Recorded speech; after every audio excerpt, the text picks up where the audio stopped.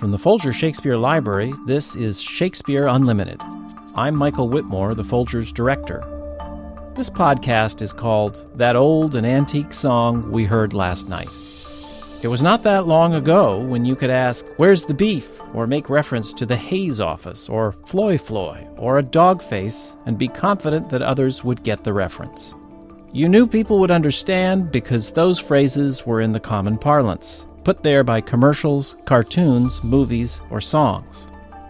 This is a tradition that apparently goes back a long way, at least as far back as Shakespeare's time, or so we learned in 2004 when Ross Duffin, a professor at Case Western Reserve University, released Shakespeare's Songbook, a title that gives only a hint of the book's subject. This isn't only a book about the songs in Shakespeare's plays, it's also about songs that aren't in Shakespeare's plays, but can nevertheless help the plays make more sense, if you know the song. It seems there are musical hints in the plays that were flying over the heads of most audiences 400 years later. That is, until Ross pulled back the veil. He explains all that now in a conversation with Rebecca Shear. So, Ross, as we get started here, I want you to share an anecdote because I really think it drives home the significance of what you've discovered. When you first submitted your manuscript for Shakespeare's Songbook to W.W. Norton, what was it that the editor told you?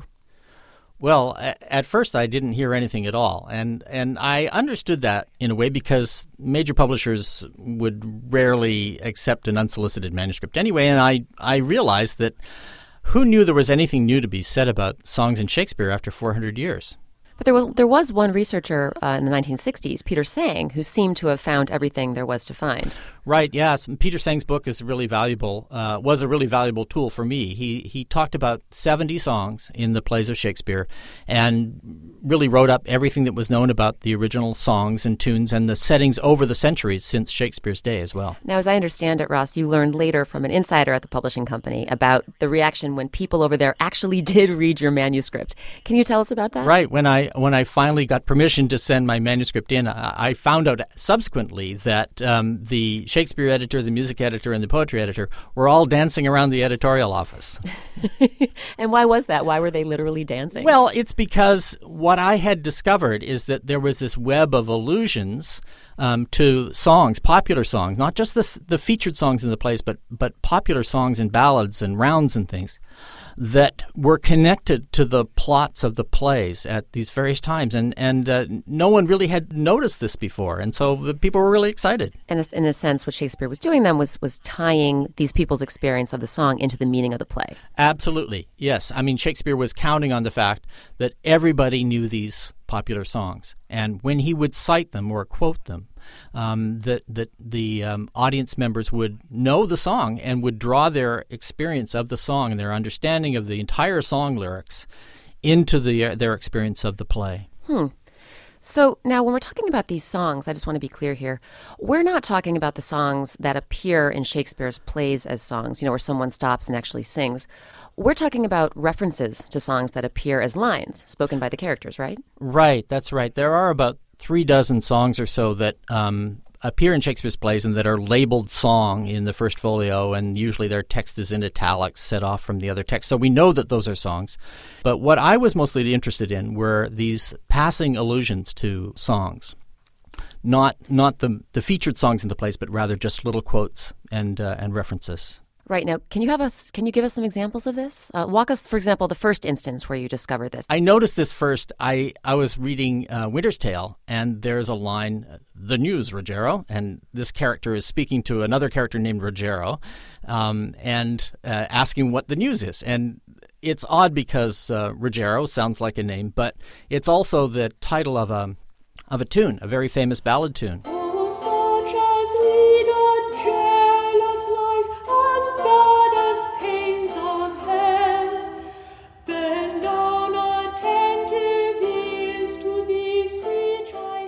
And I thought, that's a really funny coincidence that Shakespeare would use this name Rogero for a character, and he never uses it again anywhere else in his plays, and he never uses it again even in Winter's Tale. And then the next line was, "Such a deal of wonder is broken out that ballad makers should not be able to express it." Then I was really intrigued because here was Shakespeare citing a ballad tune title and then immediately drawing attention to it with this ballad maker's reference. And so I went hunting and found that there was a ballad set to the tune of Ruggiero that had a plot that paralleled the plot of The Winter's Tale at that point. It's called The Torment of a Jealous Mind, and it's about a jealous husband who suspects his innocent wife and her supposed lover, and that's exactly what was going on with Leontes suspecting Hermione and Polixenes.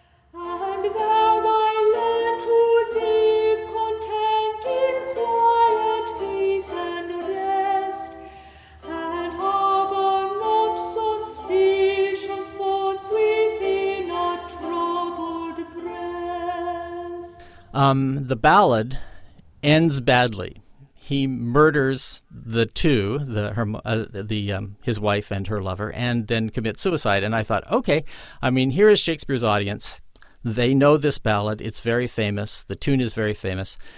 They are going to think that the play is going to end badly as well because the ballad ends badly, and Shakespeare has just cited it and drawn the experience of the ballad into The Winter's Tale. And it was like light bulbs were going on all over the place in my head because I thought, we're not getting these references. We don't know these songs. And so I wonder how many other instances there are like this in Shakespeare's plays. And so that's what started me on the project in the first place. Well, you say in your book that sometimes, and I'm quoting here, sometimes only the title of a tune is cited in a play, and that would invite the audience to make a connection between the scene of the play and some popular songs set to that tune.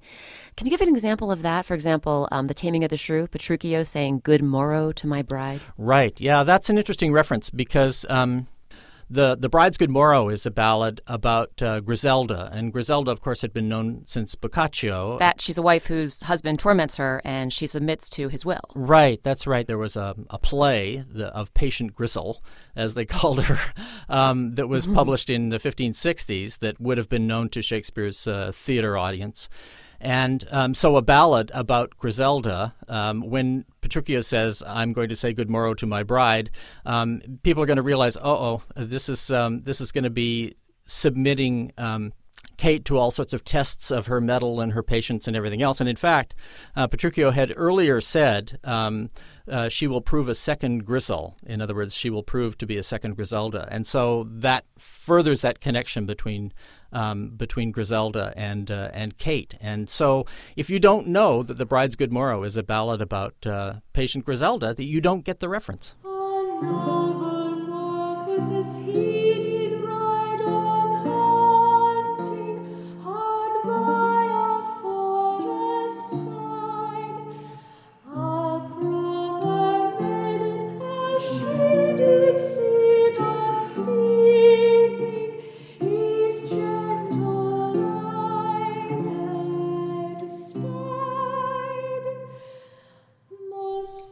And then there's also a song in Twelfth Night that you mention in your book. In this case, in the script, there's a song that's called for, but I understand for 400 years no one knew the tune, but you think you found it. Can you talk to us about that? Right. That in fact is one of the 36 featured songs in the plays, Come Away, Death.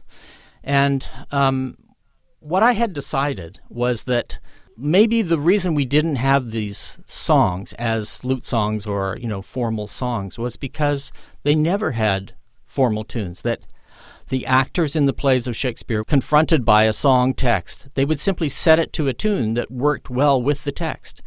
And so I made a database for myself of the song texts with the number of lines in a stanza, the number of feet in a line, the rhyme scheme, and all kinds of things like that. And so I was trying to find a tune that would work with Come Away, Death, because it's a very unusual versification. And I found one, and I thought, okay, well, that could work. And then I noticed that Orsino, a few lines before the song, says to Cesario, Viola, "If ever thou shalt love in the sweet pangs of it." And the Pangs of Love was the official title of the original setting of that very tune that I had found. Come away, death, and in sad cypress let me be laid. Fly away,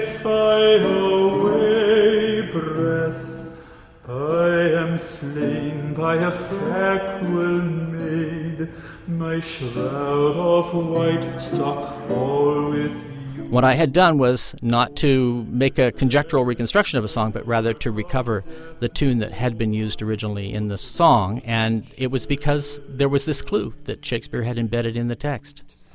Not a flower sweet on my black coffin let there be strewn. Not a friend greet my poor corpse where my bones shall be thrown. 1,000 sighs to save. Lay me, oh, where sad true lover never find my grave to weep there.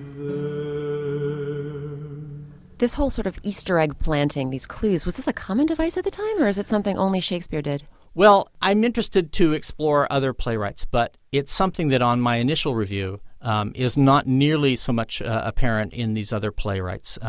Johnson and Dekker and Marston and Fletcher and people like that. They often use songs in their plays, but they don't use this same kind of web of allusion that Shakespeare does. It seems to be unique to him. As you're talking about all these examples in Shakespeare, I'm trying to think of whether there's a contemporary parallel for this. I mean, I can think of a few instances in movies where someone will mention a song lyric. Isn't it ironic? Don't you think? I was working on a nice fat suspension, smoking cigarettes and watching Captain Kangaroo. Do me a favor, don't go chasing waterfalls. Is that accidental, or were you trying to quote TLC on purpose? Is this the same thing that Shakespeare was doing? Well, yeah, in a way, although I think it's very difficult for playwrights today to do something similar. I was telling someone recently that I had gone to see Book of Mormon with my wife and had noticed in the midst of it that there was an allusion to a song from The Sound of Music. And I wondered how many people in the theater would have got it. But, of course, anyone who knows The Sound of Music would have heard this connection to that tune, and that would have drawn that experience into their experience of the Book of Mormon. And as I thought about it, I realized that it's very difficult for playwrights today to do something similar. In Shakespeare's day, everybody knew these ballads. Everybody knew these popular songs. Everybody from the monarch down to the lowliest groundling, because it was the entertainment of the time. They would go to the pub and listen to a ballad being sung. It was their movies. It was their sitcoms. It was their dramas on TV. That was the entertainment, and everybody knew the latest ballad and the song, the tune that went with it. And so when a playwright like Shakespeare could then cite one of these songs, everybody would get it. There's a moment in Hamlet where Hamlet starts reciting a song called Jephthah, Judge of Israel, which is about Jephthah and his daughter, who he sacrifices because he makes an oath to sacrifice the first person or thing that he sees. And he's leading Polonius through it. Polonius doesn't know the song, but everybody else would have known the song, and they would have found it just hysterical that Polonius, this stuck-up old guy, didn't know this ballad. So in a sense, then, are you suggesting that there was more of a universal culture back then as opposed to today? Yes, absolutely. And I think, the reason that we know that the court knew it is because the tunes for many of these things survive in manuscripts that were written for the court by the top court musicians like William Byrd as a keyboard player who did variations on these ballad tunes, and John Dowland as a lutenist who did variations for lute of these very ballad tunes. So we know that they knew these tunes and presumably the ballad texts that went with them. So if you think about rehearsals for, say, a musical today, an actor will get the script and it has the words to the song, but then you get the music and it's sketched out with staves and musical notes and so forth. So would actors have gotten that in Shakespeare's time? Well, it's a little bit unclear. There's an English scholar named Tiffany Stern who's done a lot of work on the surviving parts of Shakespeare's plays, and she makes a good case that the players would have received a script, or maybe even just a partial script of their own lines, and separately they would have received a sheaf of papers that had the songs on them. Not even the text of the songs might have been in the play script at that time. But the point I was trying to make is that I think that a lot of times they didn't specify tunes, that the playwrights were writing song lyrics, or they were taking song lyrics that existed and plugging them into the plays as appropriate. But then it was up to the player to fit it to a song tune that worked well with the song text. And I think that they were all so musical. They were entertainers in a way that, maybe we're more specialized today, that actors, Shakespearean actors, tend not to be musical actors. But in those days they were. We know that they were. The company, the New Globe, sharers in the New Globe, actors that are named in the first folio as being Shakespeare actors, they toured the continent as entertainers, as tumblers, instrumentalists, song and dance men. And so we know that there was a very high level of musicality among players at the time. And so it would have been no problem, I think, for them to have just chosen a tune and sung the song to the tune. So how is it that these play scripts that the actors created with these songs, why did they not make it down through history? Well, initially I think that the acting companies were jealous of their productions. They didn't want to let these things out, and so they didn't get released. And when the plays were published, they just saw the music as something that was just done on the spur of the moment. And so it wasn't part of the play in the same way that the lines of dialogue and the poetry were. And is that why we've lost our knowledge of what the original songs were, or at least part of why? I think so, yeah. I mean, the idea that players are improvising tunes to these songs suggests that an improvised art doesn't survive in the same way that a written art does. Are there songs that Shakespeare wrote himself? That's a good question. My guess is that he wrote the lyrics to some of these songs as a way of creating a certain dramatic effect. But I'm betting that he didn't also write the tunes. As I say, I think it was something that was left to the performers, up to the actors to do. So I want to talk about going from Elizabethan times to today. Mm-hmm. And nowadays, you often see this push and pull in Shakespeare between people who want performances to be quote-unquote traditional and people who think the settings and the costumes should be more contemporary. And as we get further and further away from the Elizabethan era, did that kind of tension ever arise around the music? I mean, were there people who wanted the tunes to be traditional, however they defined that, and then people who wanted the tunes to be ones that contemporary audiences knew and could relate to? Oh, well, sure. And when my book first came out, there were people that said to me, oh, well, now you've found all these original tunes to the songs in Shakespeare. No one will ever have to do anything else. And I said, well, that's certainly not going to happen.